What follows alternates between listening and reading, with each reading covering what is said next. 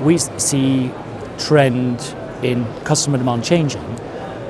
not entirely knowing what it's going to be, but it's going to be different. Therefore, trying to find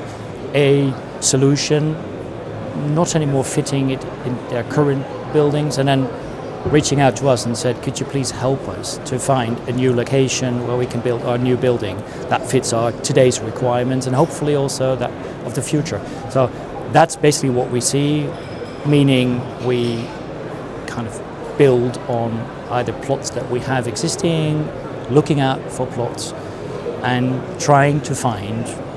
what I would say the best solution for something that is definitely going to be working for them today,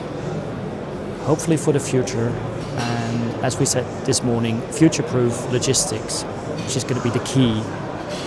but it's also the key challenge for us, given the uncertainty.